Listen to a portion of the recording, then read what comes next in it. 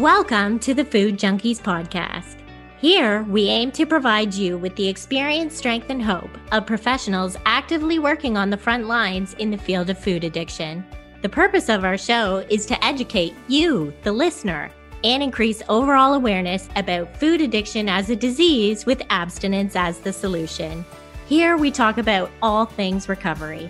Most importantly, how to thrive rather than just survive. So stay positive, make a change for yourself, tell others about your change, and hopefully the message will spread. Hello and welcome to the Food Junkies podcast. I'm Clarissa Kennedy, and today we are bringing you a one-of-a-kind episode. Molly and I are interviewing the expert, Dr. Vera Tarman, and asking her some of the tough questions we see every day in our clinical interactions with clients to see if she has some insight or best practices to help us help our clients. Today, we dig deep on volume, post-acute withdrawal syndrome, food addiction recovery maintenance. What does that look like? Ultra-processed food addiction. Is that a term she believes in? What are her thoughts on grains and fruit? What are some of the tools or suggestions she might have to help with what some people refer to as, quote unquote, the chronic relapser, a term we don't love, and give you maybe some new terminology instead. Eating disorder versus food addiction. What's the difference? And what is the difference between 12 steps, which is peer recovery, and treatment? Since our Vera needs no introduction, we would like to take this opportunity to let you know of a few other ways you can receive support around food addiction. This Thursday, September 15th, we have a 10-day sugar-free challenge starting with Adapt Your Life Academy. The sign-up link is on our website, and we are promoting it on our Sugar Free for Life I'm Sweet Enough Facebook page. What you get in this challenge is 5 live interactive sessions with world-renowned experts, Dr. Eric Westman, Dr. Vera Tarman, and sugar addiction counselors, Molly and I. You get 10 days of support in a private Facebook group, food lists, guidelines, PDF guides, delicious recipes, and our rockstar team to help support you succeed. Oh, by the way, that's free. On top of this, another incredible opportunity that's coming up for community and ongoing support is the 3-week course Dr. Vera Tarman is teaching on sugar and food addiction. The next enrollment starts September 26th to October 3rd. The course costs $167 US, and the program is made up of 2 essential components: modules and lessons partnered with an ongoing support group, your own new recovery community, led by the 3 of us.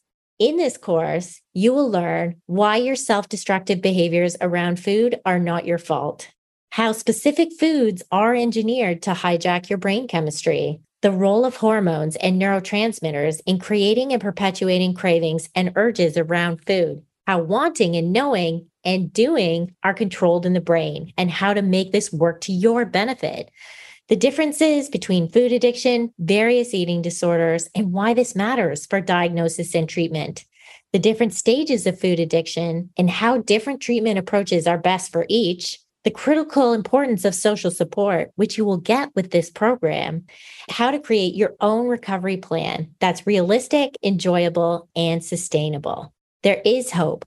No matter how far gone you feel, no matter how alone or out of control, you can recover from sugar and food addiction. Please join us. We can't wait to meet you. And without further ado, here is our interview with the star of our show, our co-host, Dr. Vera Tarman. All right, we have a very special episode for you today. We are featuring expert Dr. Vera Tarman, who you all know very well.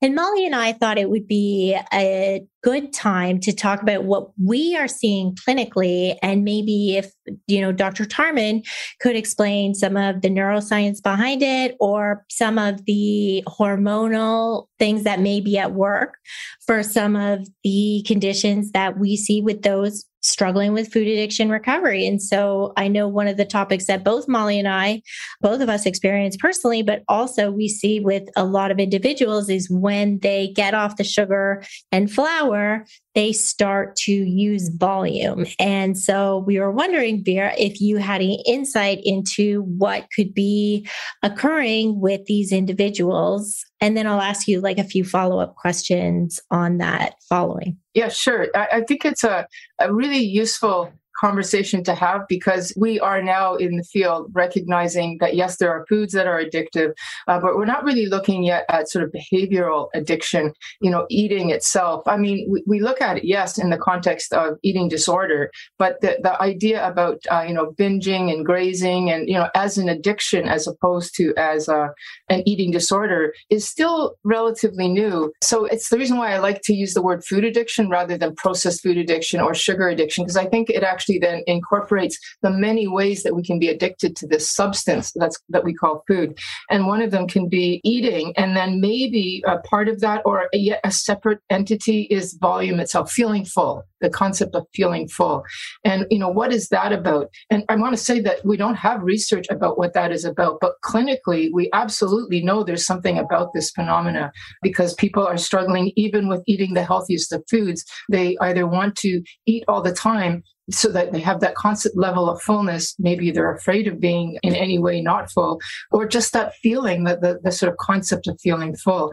And that could be on so many levels. And I don't have an answer. The short answer to this question is I don't know. But I can say that we have some areas where there's interest in pursuing.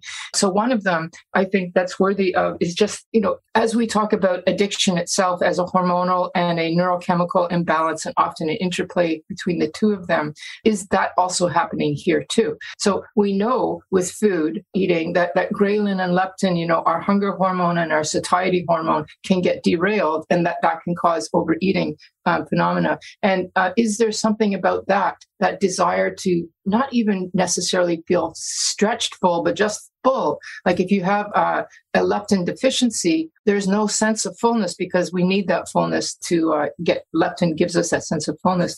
Is there an overabundance of ghrelin or something happening there so that we never get that feeling normal full? So yeah, it may look like volume to us, whereas to the person, they're just feeling normal. So is it that piece? And similarly with the addiction, if the person's dopamine, even when they're eating too much, they still can't regulate. Because, with addiction, what we're trying to do ultimately is get and eat, not necessarily to feel euphorically high, but to just not feel bad, not to feel that sense of withdrawal.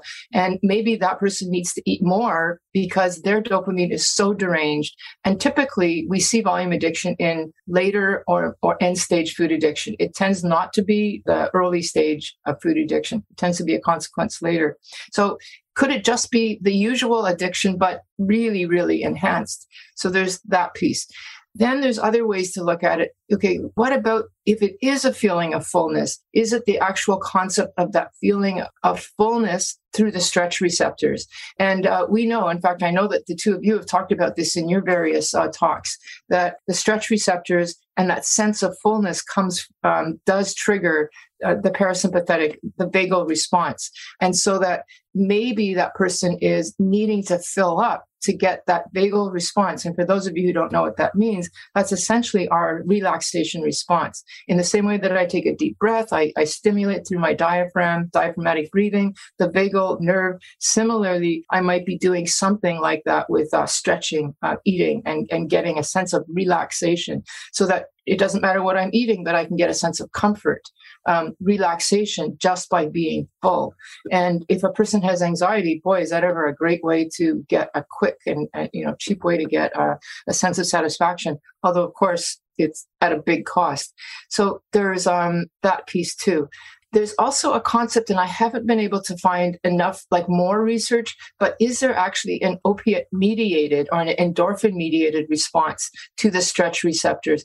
Because being full, it's not just about the vagal response. It's also something, it appears with the opioid response. So is there something there? So that in the same way, by eating a lot, if you sort of hit a, quote, sweet spot of fullness, you might actually be getting an endorphin response.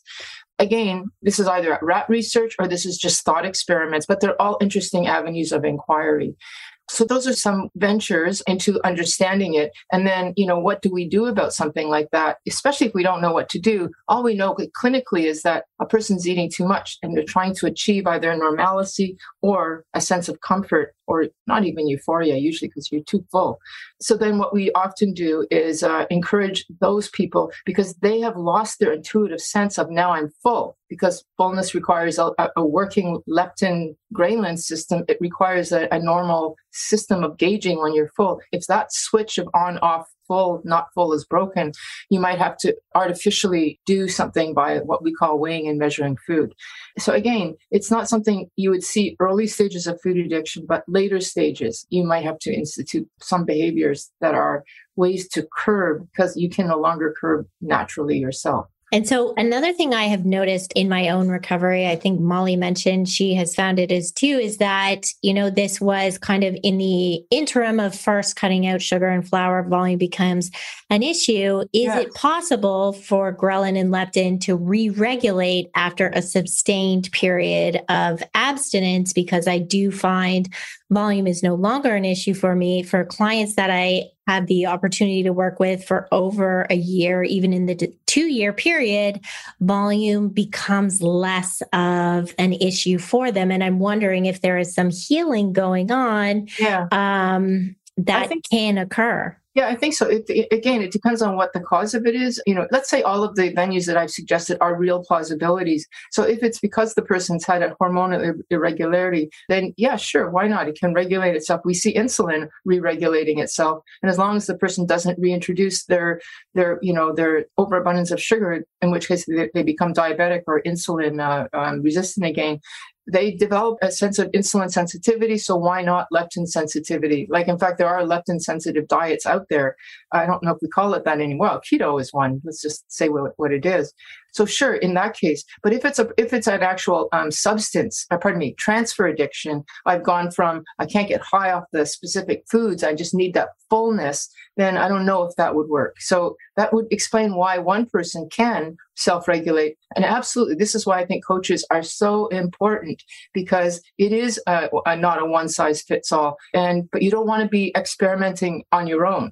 You want somebody who has a clear head and lack of investment. They're not going to get that euphoric punch that you are when you're trying something, to give it a try. And then if you see that you're failing, they're there to rein you back in. Like myself, I would not trust myself to self-regulate.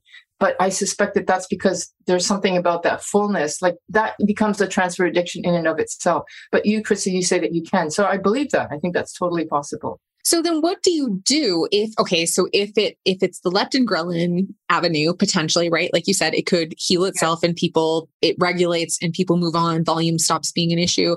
But what about for those clients of ours that it doesn't, they're weighing and measuring, but it's every day after every meal, it's that constant like sadness or whatever, the meal's over, I haven't quite scratched that itch. What do we do for those folks? I mean, we come up with all kinds of distraction techniques, all of that, but does that ever go away? Well, I just want to ask the question now, are those clients that you're thinking about still, is the door open somewhere for them to still try to get that euphoric buzz that they're no longer getting?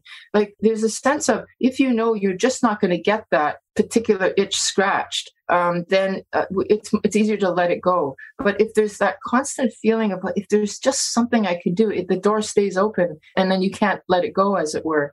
I think that I know that you've talked about this, we've talked about this, there is a sense of loss that can never be achieved when there's drugs involved, whether it be food or anything else. There's no way I'm ever going to get the same sense of abandonment that I'll get from having a bottle of wine. It just won't. Although I will get something else instead, and I can learn to value that instead. But if I keep thinking, is there something else I can do to get that? I'm not going to let it go. So I don't know. Let me ask you that question. Yeah, I mean, I think it's a really great question and it varies from client to client. But, sometimes this can show up in people who, according to them, and I have no reason but to believe them, they're working a pretty strong recovery program. They may or may not be involved in 12-step, but certainly they have some kind of community, they have some kind of accountability partner, or they're sharing their food with me, whomever it might be, that they're doing things daily, but that they're still experiencing this phenomenon after each meal. Are they eating? So let's just ask a very basic question. Are they eating enough protein, enough fat that you can say, yes, that food is enough? Yeah, I mean, that's the real question, right? Is that we do really emphasize focusing on protein to get enough, and that weighing and measuring oftentimes for my clients, I think for Clarissa as well, is to make sure that people are getting enough, not even that they're not eating too much. So, I mean, I think that might be where our limitation comes then as clinicians in the matter of which we are clinicians. We are not nutritionists. We are not dietitians, any of that. And so then, yes, there have been times when I've recommended that people go see somebody to get some of those quantities figured out. But I think a lot of people want to avoid that route and go with the standard kind of cookie cutter plans that are out there, right? And there are plenty within Facebook groups and internet keto or whatever. And so they eat 3 ounces, 4 ounces of protein. I mean, there are several programs that we know that exist out there, right? Where it's like 3 ounces of protein because you're a woman per meal. And I don't know if that's enough. And I guess that's a whole nother conversation to have. But yeah, I think that probably does play a part. It may not be enough if you've cut your carbs considerably. And a lot of the keto folks are eating very little carbs. Like I have a very cookie cutter perspective in that I eat 4 ounces of protein a day, but I eat 16 ounces of carbs in a meal. And there's no way that I can't not be full. So then the question is, if I still want something, I mean, how much of us, when we have that itch, is it true hunger? Or is it that false hunger? So I would first of all make sure it's not true hunger. And please, let's not use keto as a basis for that, because it may not be enough. Like I'm really quite aware that people are thinking 1 meal a day or 2 meals. Like it's like, well, if that's the case, are you eating enough? So is it true hunger? And then next question, is it false hunger? And if it is false hunger, in other words, that euphoric desire,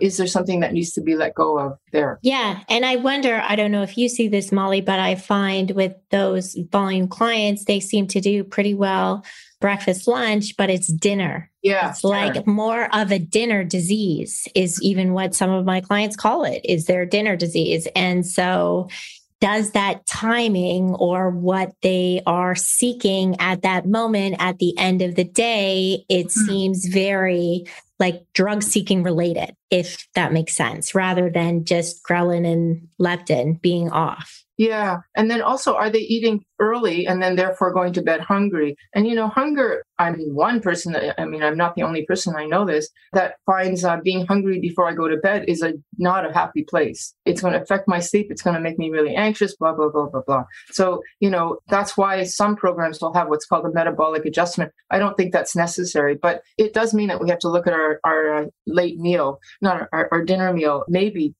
with advice. Like, Molly, I like this idea of you asking the person and before you start pulling your hair out, to say, look, that is the next step. It's just a one-off. Don't see me 1 week and see somebody else.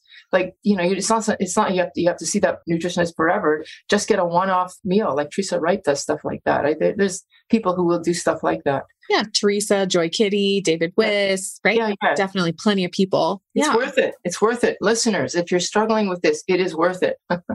So thinking about volume and, food addiction in general, I find myself talking a lot about post-acute withdrawal syndrome, which I think can also show up with the volumizing piece of it, because I think I work with clients who have binging, whether it's diagnosable binge eating disorder or not. There's certainly a binge component to a lot of, what goes on with food addiction, sugar addiction, whatever we want to call it. Yeah. And so, like I said, I find myself talking a lot about it to clients, and we wanted to know, what is your take on post-acute withdrawal syndrome? Do you see it with food addiction? I mean, we see it with food addiction, but you're the expert, Vera. Like, we really want to know, do you see it with food addiction? And if so, what does it look like? When does it show up and what can we do about it? Yes. Well, post-acute withdrawal is like, it's the one obstacle that it's the reason why people don't want to accept us. They don't want to do our work. They don't want to do it because they're afraid of this. It's that sense of deprivation. People say, oh, you're going to be deprived if I don't have this stuff. I mean, it's fear of that first, 10 days, 2 weeks, 3 weeks, which are definitely going to be difficult. I find it kind of interesting that the people who don't know anything, not really know that much about, I can't say they don't know anything, they don't know that much about food addiction, but are doing the food addiction plan, are the keto keto folks, and they call it keto flu. But keto flu is yes, it's a withdrawal from all of those processed carbs. So it is actually a kind of withdrawal. So if anybody thinks it doesn't exist, just ask the people who are experiencing keto flu. So when we talk about post-acute withdrawal, which is just withdrawal after you stop your substance cold turkey, you look at it from the point of view of various stages. It's not all just, there's different parts of the body, the brain, emotions that are in withdrawal at their own paces. So the first thing, I guess the most acute phase in my experience is usually anywhere from, if you're really lucky and your food addiction is not too entrenched, 3 or 4 days. This is the stuff like when Dr. Westman says, just stop and you'll feel better after 4 days. I think, well, some people do, and they're lucky. And I'm assuming that he's referring to the people who are not that strongly food addicted, but they still are getting some kind of feeling of deprivation and some discomfort and craving. But they ride through it and it goes away. But for many of us, it's a good solid 10 days, and it can be as long as 3 weeks. That's just the agitation, craving, thinking about the food, feeling irritated, maybe you can't sleep, a sensation. And once that's passed, there may still be, especially if you've been entrenched with the food addiction for a long time and have started to use food as a coping mechanism.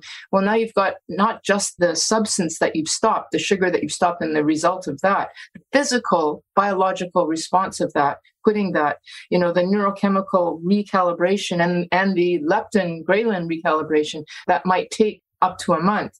But you've also got, what do I do with all these emotions? How do I cope with all of my moods that are now all over the place? And how long does that take? We could call that legitimately withdrawal too. It's because you quit. And that could take, 3 months, 4 months, 5 months. The neurochemical rebalancing actually takes, the initial physical is, 3 weeks, let's say tops 3 weeks. But the emotional, I think, is better to say 3 months, just like with alcohol. It's very similar to alcohol.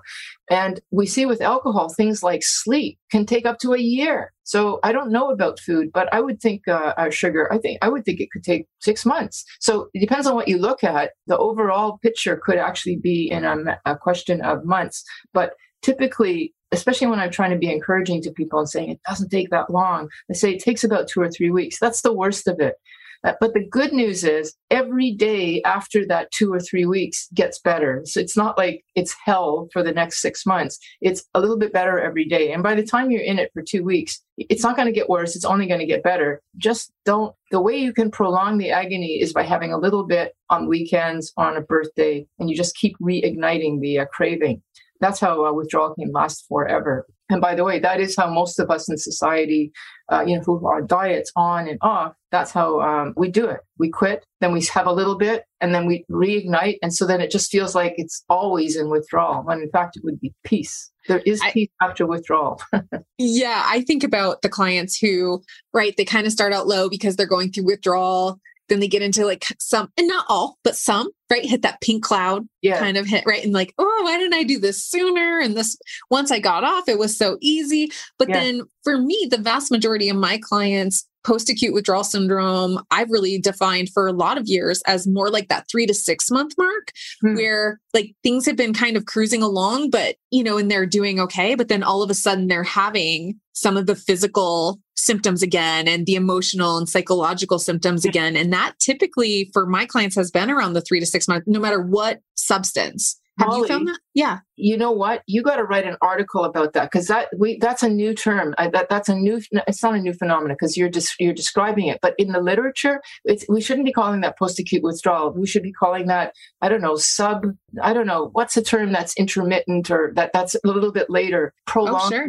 Some term, protracted something. Thank you. Protracted withdrawal, like as a phenomena, as a syndrome. I think that would be, I have not seen anything written about that, but I understand what you're saying. And we need to talk about that.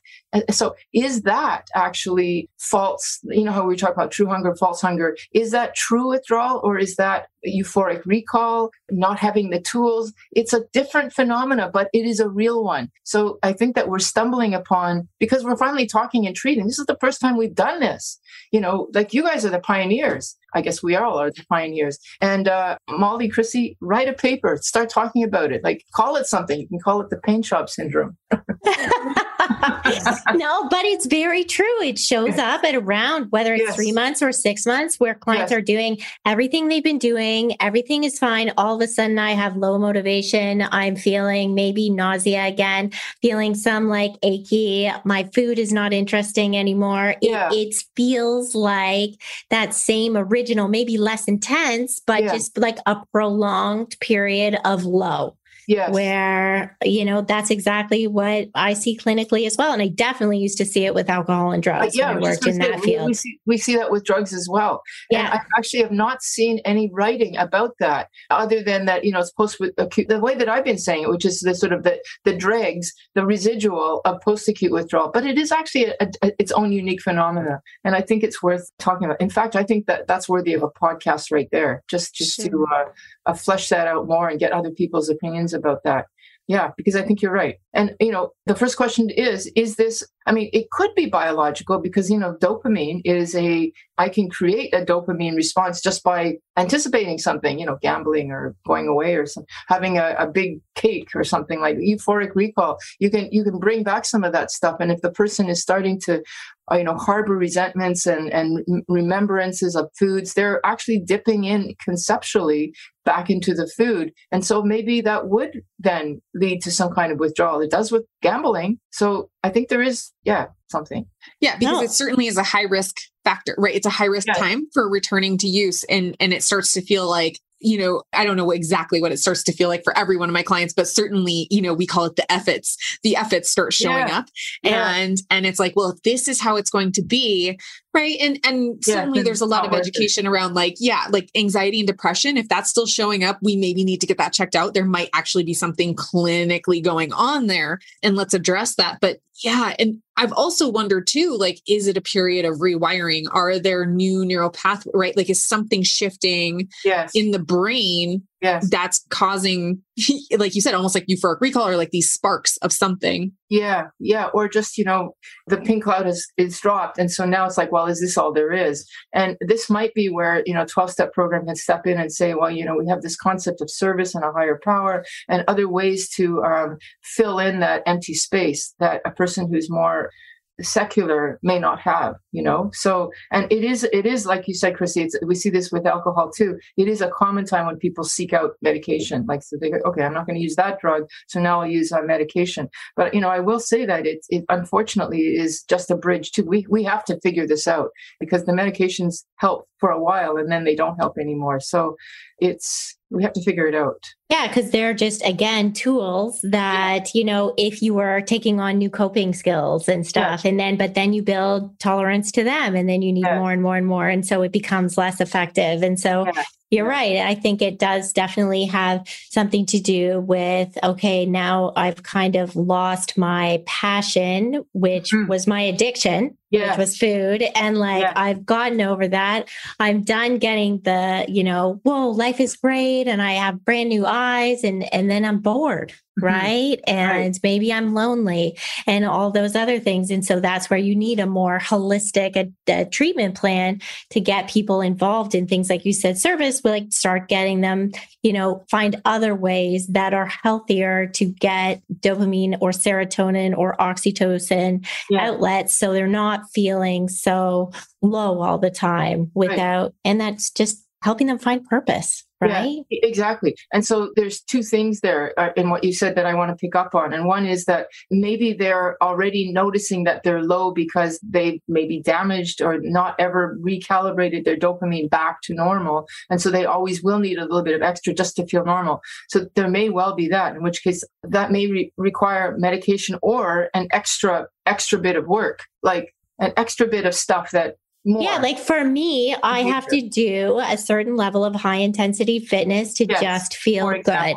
Yes. Exactly. Yeah, exactly that. Or the other approach might be that we as addicts are used to engorging ourselves with lots. And life actually is not full of lots. And we are programmed as animals to always, this is just part of the nature of us, is that we have a little bit more dopamine desire than we have ability to feel satisfied. So we will always be somewhat dissatisfied because that's how we're programmed. Otherwise, we'd just be sitting on our, in the grasses and not bothering to chase after and get our food and whatever it is, we're not going to bother because we're okay. So we have to feel somewhat unsatisfied. So what does that mean? That means, here's the higher power stuff. Buddha says one of the first tenets of the philosophy is life is suffering. And it's because of attachment. It's, we have craving and attachment, and we have to learn to let go of the attachments. And so there you go. You have a spiritual practice which deals with this. We addicts don't like to just be bored, like you said. And Buddha says, well, you know what? That's life. It's boring much of the time. And we have to learn to, but unlike next person beside me who's okay to be bored, I don't want to be bored because I'm used to riding my horses as fast as I can. And I'm going to have to, that sense of expectation, learn to, it's like a distress tolerance, learn to have more tolerance to boredom. It's going to be harder for me because the addicts are wired to want the big. Right. And that's why maybe having structure or more planned activities, things to look forward to can help us. And we really need to treat boredom just like, that is relapse prevention is boredom prevention. And keeping engaged. Yes. And one tool, you probably do this, but it just comes to mind right now is if I'm used to having rewards all the time, I can't have a big reward all the time. It's too much work and it's devastating because it's up and down, is to build in, start to practice to build in little rewards throughout the day. So, I'm after I speak with you guys, I'm going to have a nice little Nespresso coffee, and, before the end of my day, I'm going to have my special tea that I have only at the end of the day, which actually helps me not want to eat at night because I have this special tea. So if we build in these little things that we're used to, that they're not too big, but I need those more than my partner who's quite sedate and is quite happy to just read. And that's it. Yeah. Well, and I guess along those lines, since we're pretty much already talking about this, what does food addiction recovery maintenance look like? Because we don't talk about that often, right? Like we're talking year 2 to 5. What about year 5 to 10? Like, are there things that we need to be thinking about planning for those of us that aren't necessarily at that stage yet? I know when I heard you talking to, I think it was Stephan Guyenet, you talked about people doing the same meal plan or even for so long. And then they've just, were finding that some of them were adding on weight and whether, were they doing something differently or were they doing, how do we kind of navigate those middle years of recovery? So in a way, we started with that by talking about, how the acceptance of life is not flashy all the time, and we want flashy. But we have to have some kind of sustenance. And I do think that it's kind of like a relationship. If we understand the concept of like a relationship, sex and whatever, the first couple of years are the in love and it's dopamine and it's thrilling and it's, dopamine, endorphins, it's exciting. But then, it doesn't last. It just very seldom lasts. And, if the person who wants it to last, it's because they have to keep introducing new or maybe new relationships. Let's open it up. Let's do some, kinky stuff, whatever. It's some way to keep that dopamine alive. But eventually you want to keep that relationship going. And, Molly, you can disagree with me here because you're probably the one that's, I don't know. I've been in a long-term relationship too. But anyway, you have to start relying on oxytocin, and that's the connection, the hug. It's the more, as long as I get my hug in the morning, I'm good. And that's the sustainable neurochemical along with serotonin that keeps a relationship going. Now, this is I don't know if this is the us as animal, but what I'm trying to say here is, well, first of all, Molly, would you go with that, or would you say no, I'm wrong? No, I would agree that we find other ways, stimulating conversation, finding little ways to have affection in different ways. But yeah, absolutely. But the sense of I got to be in love. Oh, No. I think you're still early days in your relationship. Yeah, no, and every relationship I've had up to this point has been breaking up between the 9 and 12 months when I wake up and I'm like, why am I with this person? Like, this is not exciting anymore. Yeah, exactly. And so it's like playing the same video game and only getting to level 3 all the time. So then you play a new video game. Right. So, it's taking it to the next level. And like that dopamine is this promise that never really delivers long term, right? All it is a promise. Yeah. And it's that here and now, the serotonin and oxytocin and that companionate love and doing the work around that, building a relationship that has so many more layers that I think is almost what we need to do with our recovery. Yes, and so thank you. So let's just bring it to food. So in the same way, we have to, if I can use the word, mature our relationship from the dopamine to I don't want to say higher level, but just a more sustainable level. And we know that oxytocin and serotonin are very sustainable. And I can say, I'm older than both of you, that my desire to do, so how do I'm going to be 14 years sober and 14 years of sugar anyway, free, alcohol and sugar free. And then grains, not so long, but anyway. So I'm in that middle year. If I didn't do what I'm doing now, like, the service that I'm doing, that's what sustains me. It's not the money, certainly. We all know that this is not a money-making venture. It's the concept of service and a feeling of meaningfulness. And that has become more important to me than it did when I was younger. And when I was younger, it was all about ambition and getting ahead and doing and seeing my name in lights, that idea. And now it's more, I just want to be part of the thing that's happening. And I'm sure as I get older, and I think this is true, although it's not true yet, even having my name attached to it is going to become less important. It's just going to be, I just want to be there. And I do think that happens with human beings as they get older, and that we need to do that with our food. And the addicts, because we are so hungry, we're going to have to do it even more. So if you're struggling, we say this in the 12-step program, do service, help somebody. It might not be sponsoring, but it might be doing something that you're good at that is helpful, that will then sustain you. Yeah.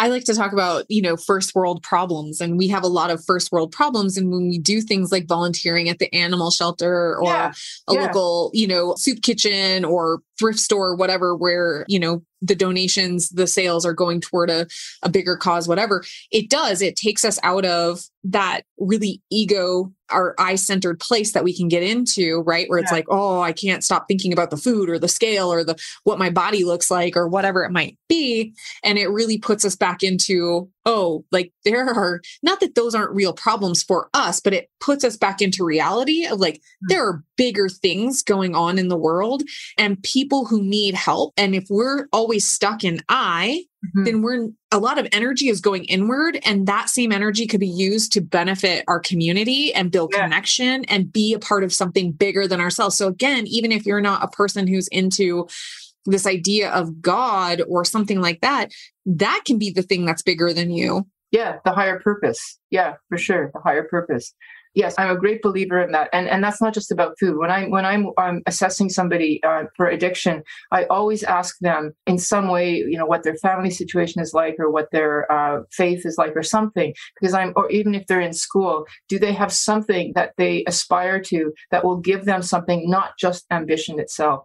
And usually if they say yes, I think, okay, if they can hook back into that, I think that's very helpful. And it becomes more and more important. And it's actually very rewarding in a way that I wouldn't have, and I don't know if it would have been as rewarding when I was younger, or certainly not when I was in food, because it's always about the chase. This is not about the chase. It's an entirely different phenomena. And it's very filling. I'm also wondering, I know I've heard you mention before that throughout your journey, you have removed some things when it comes to food. I have been able to add some things in, and I don't necessarily know that I was biologically addicted to them in the first place, like grains, I think it was, or even like some fruit. I think I was fearful because of some of the messaging that was out there that these things were addictive for me. And then, with the support of others, I was able to introduce them and have a safety plan around it. And it just turns out it wasn't necessarily perhaps an addictive food for me, or maybe I'm at a level of recovery being over 4 years in where now they don't trigger me. And it actually turns out like I don't really care for grains anyways, or rice, like I can eat them, I'll take it or leave it. So have you been able to reintroduce anything, or do you know of people who are able after a certain, like I'm not talking sugar flour, right? Yeah. But other maybe foods that, whole foods, for example. I would have to say the only place where I see that, and I'm not sure how useful this is, in terms of food itself, I've not experimented with that because I'm always, wherever I'm eating, I'm also always very happy with that and I don't really want to go back. And when I cut out grains, for me, it was actually more an issue of weight, in that once I hit menopause, eating the same food, post-menopause, the same food, I was starting to gain weight that I didn't want to gain. And I just found that cut that, and I was very happy with what I was eating, so I didn't need to go back.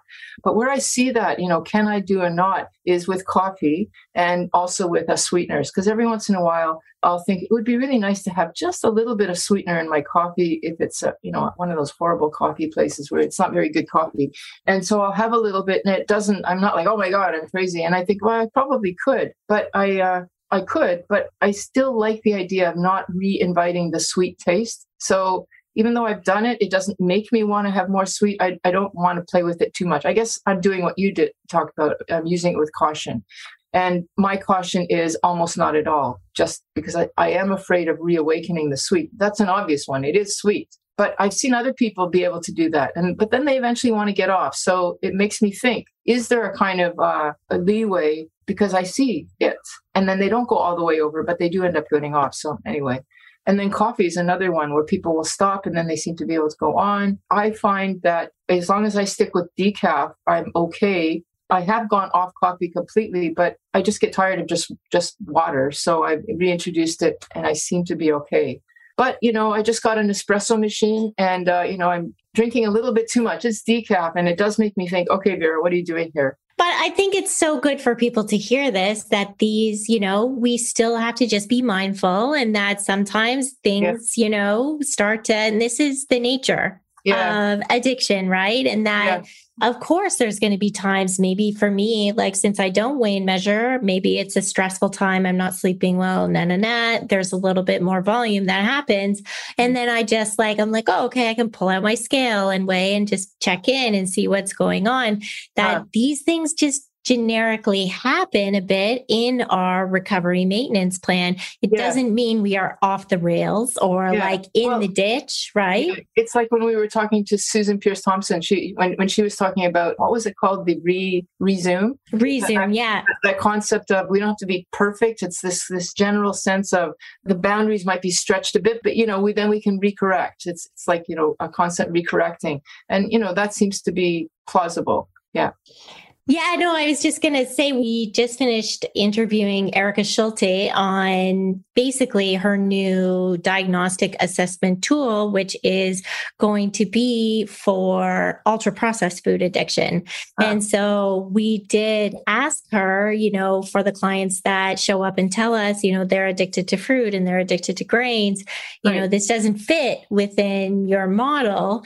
Can you talk to us a little bit about that? And the conversation was interesting. She pretty much said, like, it's really hard to show that an apple or grains have the exact same, can't be found in nature combination that ultra processed food has, that we do know then creates that tendency towards overconsumption. And so, obviously she's leaning toward us putting forward ultra processed food addiction as the ICD name that we will go forward with. And I know you talked about food addiction before. What is your thoughts on like fruits and grains? Oh, okay. If I can just say, okay, and then I want to say something about the name. Yeah. But my thought is that some of that is also that some people are just more carb sensitive than others. And so, some people can eat fruit and they can tolerate the amount of sugar because it is within the concept of fiber and water and all that kind of stuff.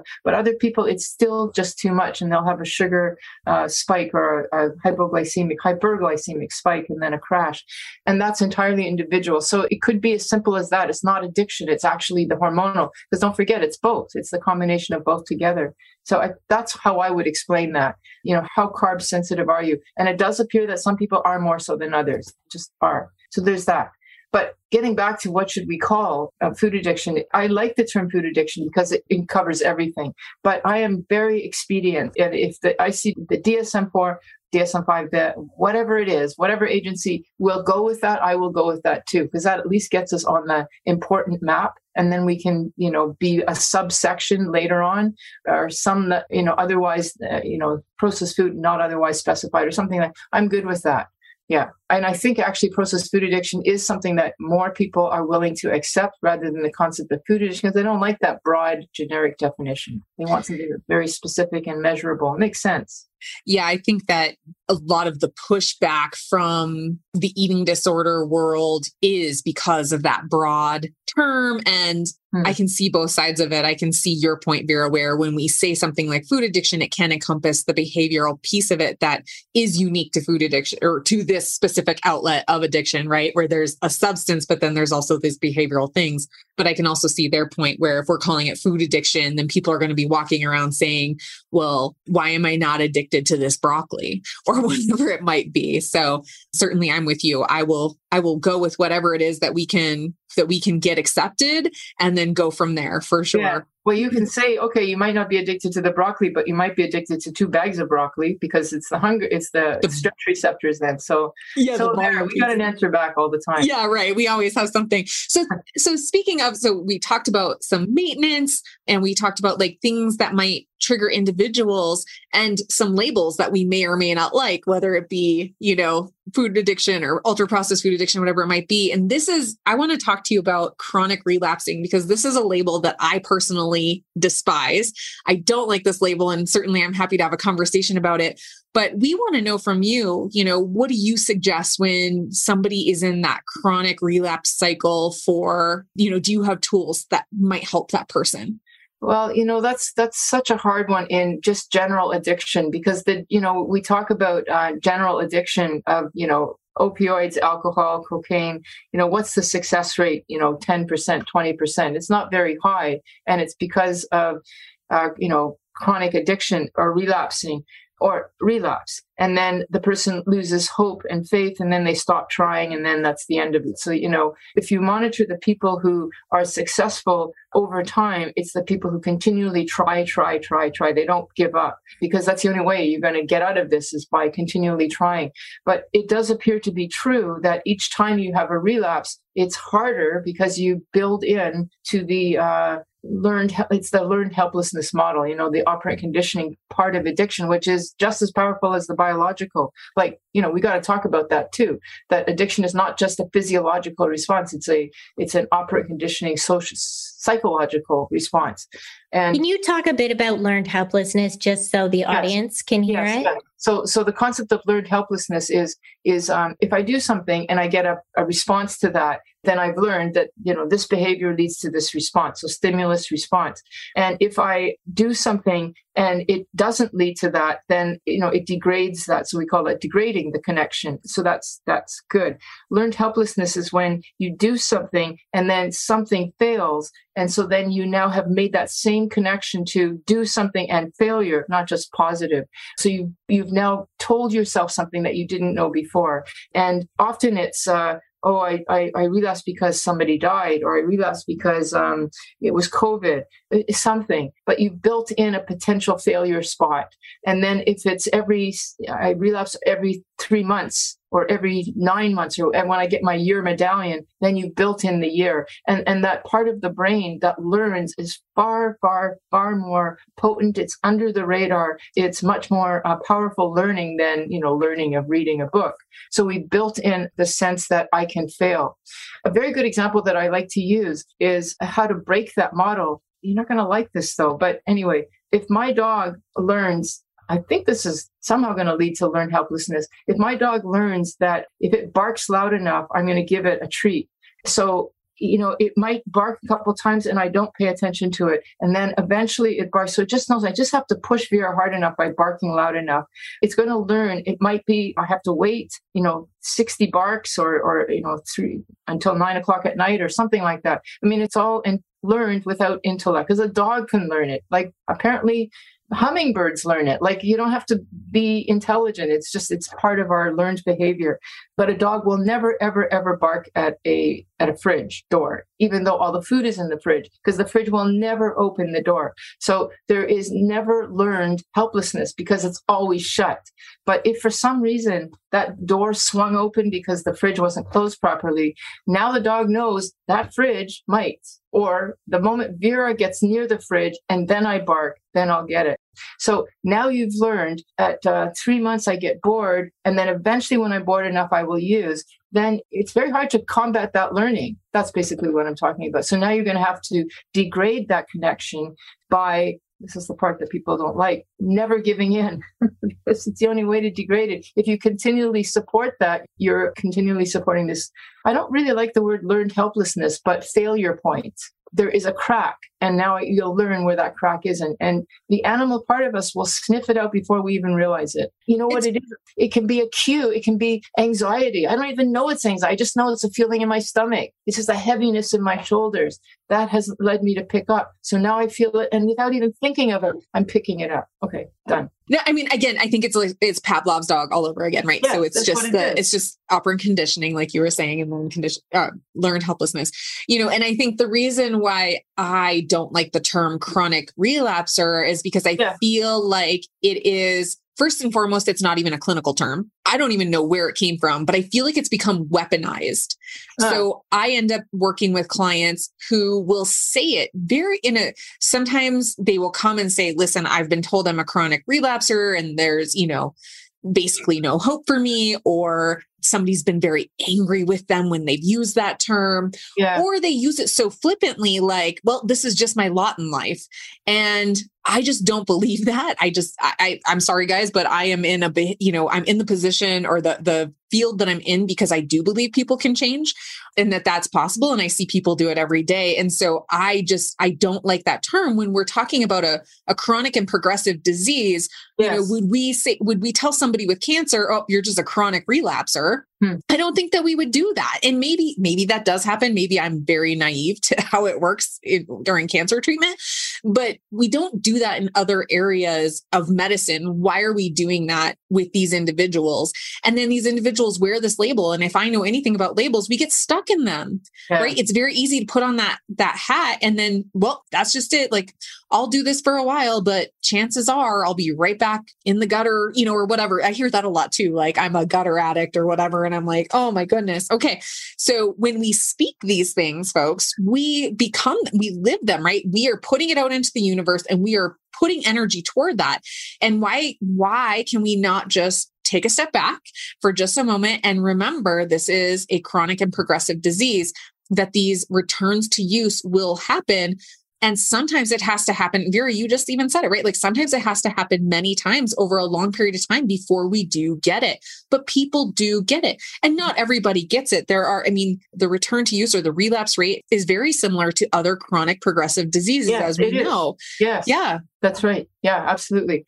We should call it a chronic never giver upper because you're always coming back, right? Yeah. I feel like that's a much more positive way to frame it. And because again, it's putting the blame back on the individual for having a disease. And that is so wrong. Yeah, it's a moral stand. So it would be better just to say it's a person with a lot of failure points now or failure breaks, and they are going to have to take extra care on all of those spots. It's just going to mean more work, but it doesn't mean they can still do it.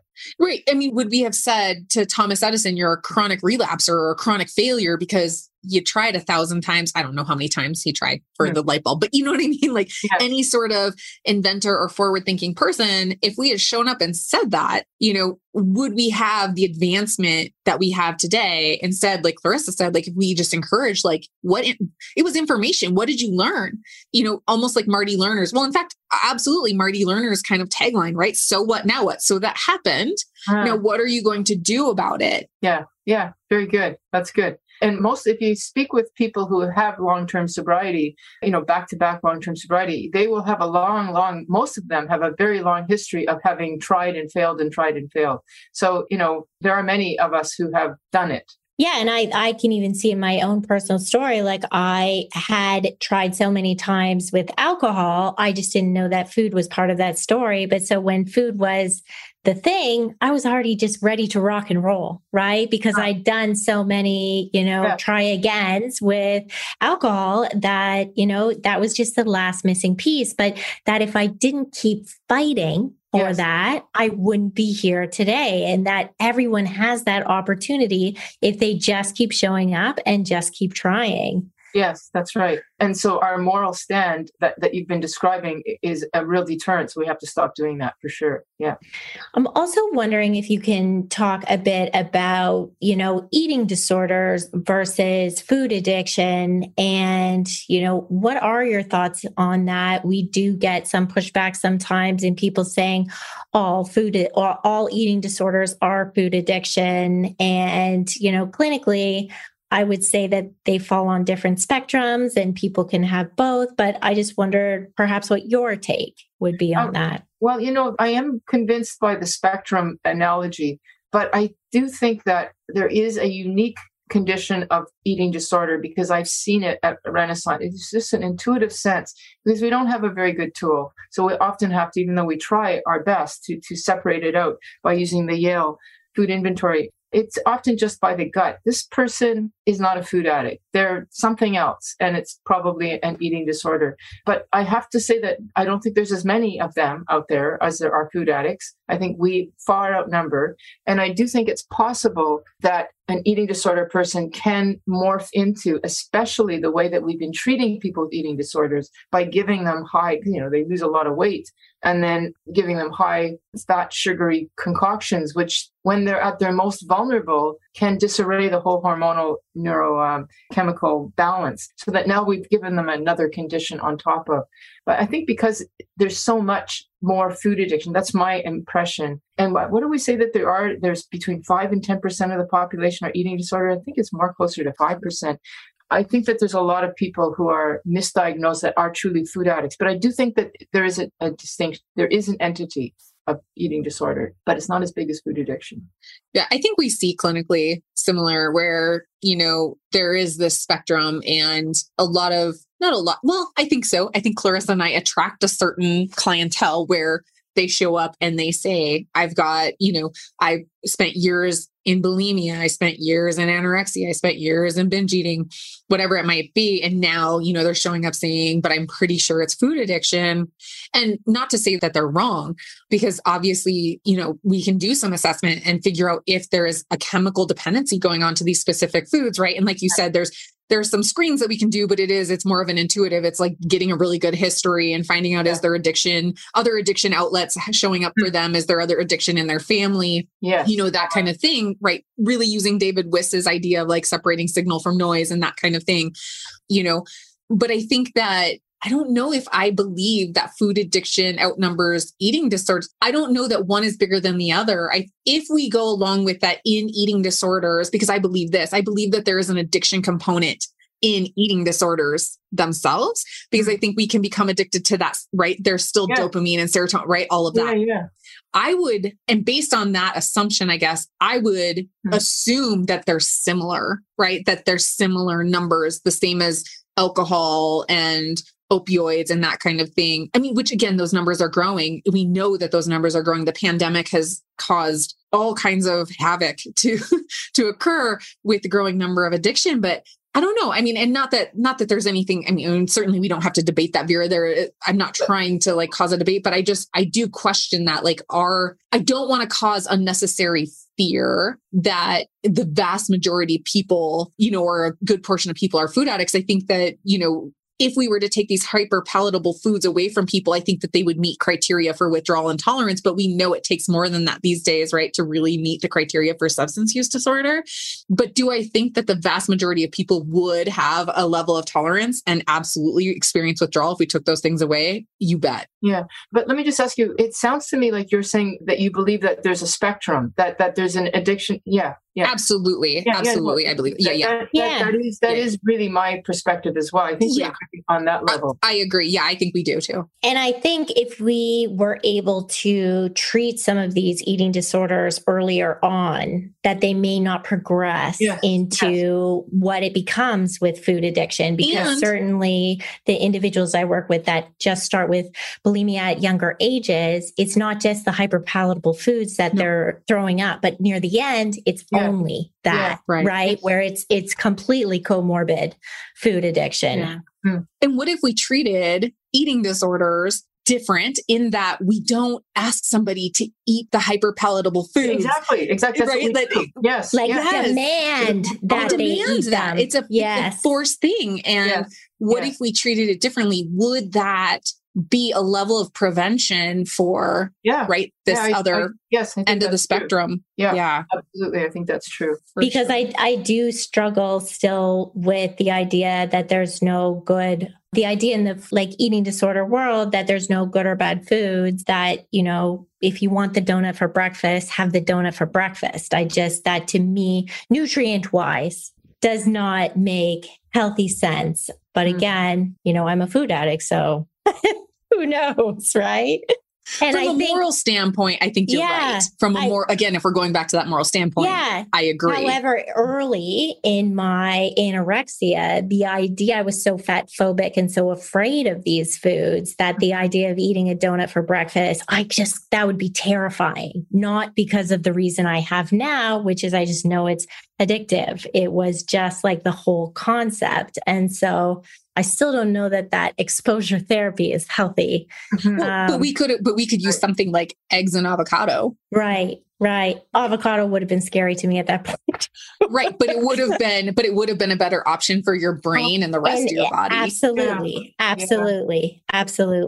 Yeah. There is something about the addictive impulses in eating disorders too, like just by virtue, and this is partly why I'm very hesitant about intermittent fasting, that, just there's something addictive about not eating too. And there's no food involved there. And it's not because they're looking or they're afraid of the avocado or the donut. They just don't want to eat, and they like that feeling. Even though it's painful, it's not painful, and it's actually kind of exciting. And it's a high.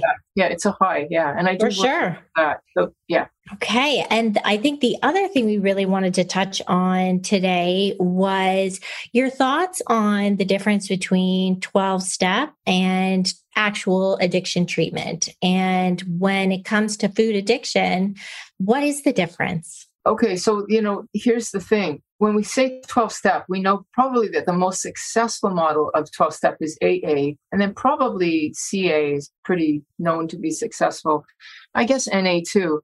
So these are packaged programs that are, from the 1940s, 50s, 60s, 70s that have all the tools that we use in a particular package. And that is offensive to many people, and to other people, they just take what they leave and want and leave the rest.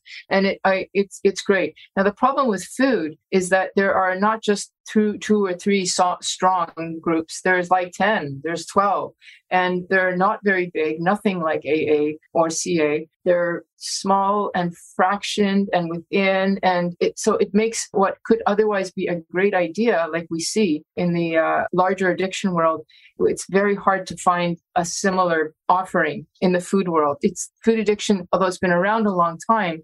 The only place that we see a big group that has been around a long time is OA, Overeaters Anonymous, and they don't have any real take on. They actually think it's an eating addiction, not a specific food. So in a way, they're not really helpful. But anyway, so that's unfortunate. And I wish there was one group that was as strong as OA that looked at food as an addiction in the way that we do, so that I could make an easy comparison. So because of that, I like 12-step because it's full of community. It's free. It has all the tools that you could ever want built into the 12 steps. So there it is. But we don't really have a great offering in the food world. There are some, but they're, should I give? I'll mention some names because people. Yeah, for sure. Just to be helpful to people who might Google. So there's Overeaters Anonymous, which I said, and Overeaters Anonymous is, great because it's big. lots of people, but it doesn't give you a specific food plan, and they want you to figure out your own food plan, and it's really more about just not eating compulsively, whatever way that would look.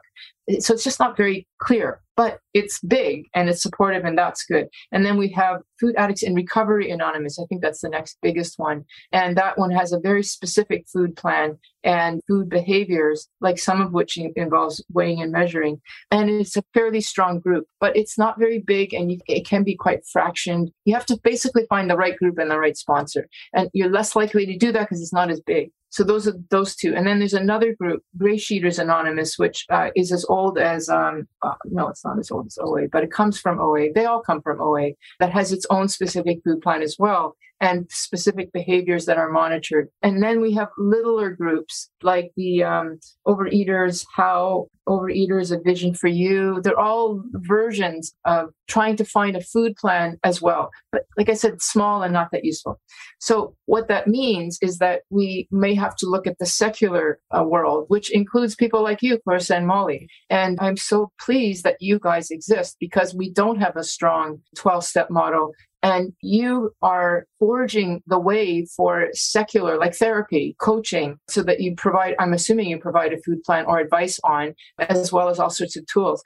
And you're also finding a way through your meetings with the food addiction professional group to have a sort of common ground. So it's not just one person here speaking, we're trying to find it. Like, this is happening right now. And it's absolutely thrilling to see that happening, because food addicts need help. And in the world out there where there is a lot of therapy and a lot of advice and diets, they're not talking about us. They're not talking about the food we need to eat and the tools we need to use. So we're finally filling a hole or a deficit that's been there, that's now starting to be filled by you and by people that are being trained right now. But it's a work in progress right now. So I think it's essential, it's exciting, and we are agreeing on some central tenets. And then as long as we keep open, I think we're doing the right thing. If I can just toot our horn, this podcast is a really good way to synthesize, because we need to have that commonality so that we're all talking the same language and at least agreeing on some central points. Addiction does exist. Probably sugar is number one. Probably flour is another one. Maybe not grains for some people and yes to others. As long as we have agreements like that, maybe in 10 years from now, we'll actually have a unified, I want to call it secular as compared to the 12-step model, which is not. And that has only been unified through, time. And it hasn't been very unified there.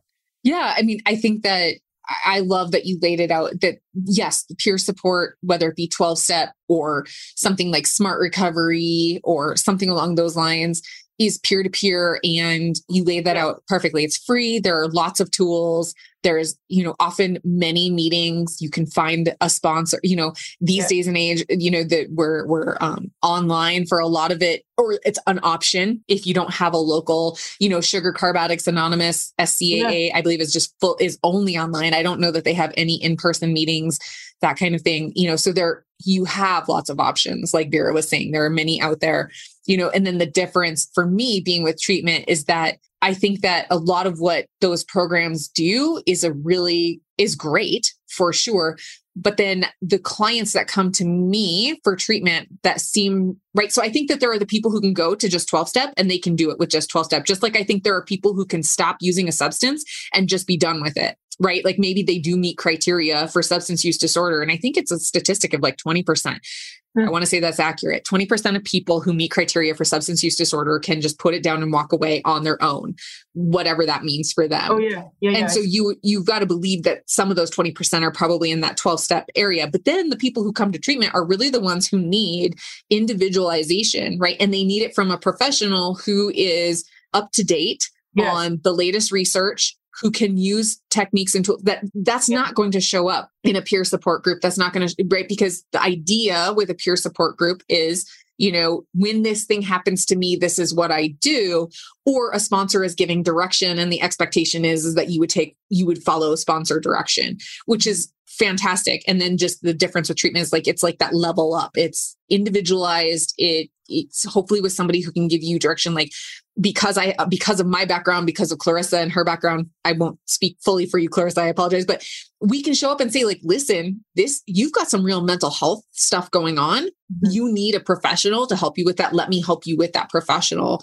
We can speak about quote unquote, like outside issues, that kind of thing. And so if anybody is listening and they're wondering, again, what are those differences? I think those are some of the differences too. Now, I love when my clients have a community, especially a 12-step community. I love when they have a sponsor, because I get to ask things like, well, what does your sponsor say? And they're like, my sponsor? Well, I haven't told my sponsor. I'm like, well, why are you showing up to this meeting telling me a week later when you have had a whole week of opportunity to speak to your sponsor? And what does your sponsor have to say? And they're like, oh, I'll have to get back to you on that. So it's really nice to have that relationship, whether or not I have a relationship with the sponsor. I don't. I mean, I don't think that's ever happened, except for like in cases where I've had to, testify in court or something. But, it's nice when people do have that. I don't know, Clarissa, what do you think? Yeah, I would agree 100%. I think that again, you just have to be mindful and be careful about the community that you pick and make sure that it is serving you, because Absolutely.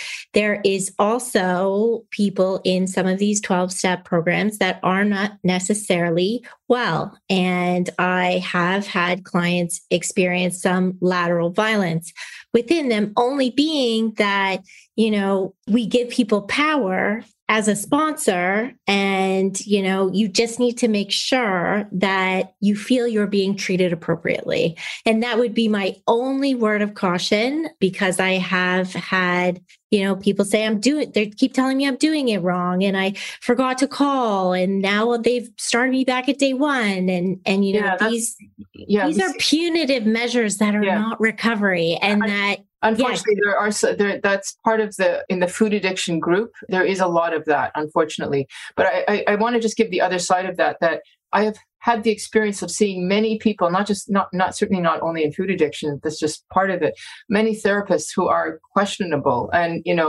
absolutely. I just go, oh my God, I can't believe this person is a therapist, and it scares me. Or I hear what they say. So, yes, you're right. Anybody can be in a 12-step group. Absolutely. You have to be careful about that. Absolutely. But don't be thinking that it's, just because they're professional. No, you can be bonkers. And that's just it, Vera, like you were saying, like you're so happy that there are all these coaches out there now too. And I think that's something to be cautious of too, that number one, not everybody is a good fit for everybody. Yeah. Number two, really do your research and figure out what you want. If you come from a 12-step background and you want a coach who has that 12-step background, then find that coach. If you have experience, like Clarissa said, that lateral violence, which plenty of clients of mine have as well, and that is going to be very activating for you, find somebody who does not practice in that way. Clarissa and I are kind of unique in the field because we are clinicians. We are licensed in our respective places that we live, that we have to adhere to ethics boards, and we have to maintain continuing education. There are benefits to that kind of level of coaching, that there's a gamut out there. And do your research, just like with 12-step, do your research with the professionals out there as well. And I think that's just a nice little thing to like put out there on blast, because I don't think enough people know that you can like have these 30-minute consultations, 15-minute consultations, and it can be you, the listener, also interviewing us, the person on the other end of the line. Yeah. Make sure it's a good fit and don't feel pressured to make a decision right then and there. I tell everyone that I do a consultation with, sleep on it, give yourself 24 hours, check in with your significant other, check in with, a trusted other before you make a decision to work with me. My feelings are not going to be hurt. I rather you do something like that. And I think the same could be said for any of these programs and before you pick a sponsor or whomever. Yeah. And that's partly, we have these free groups that people can actually get to know the sponsor and the other people. That it's a great way to, find out if you're a great fit.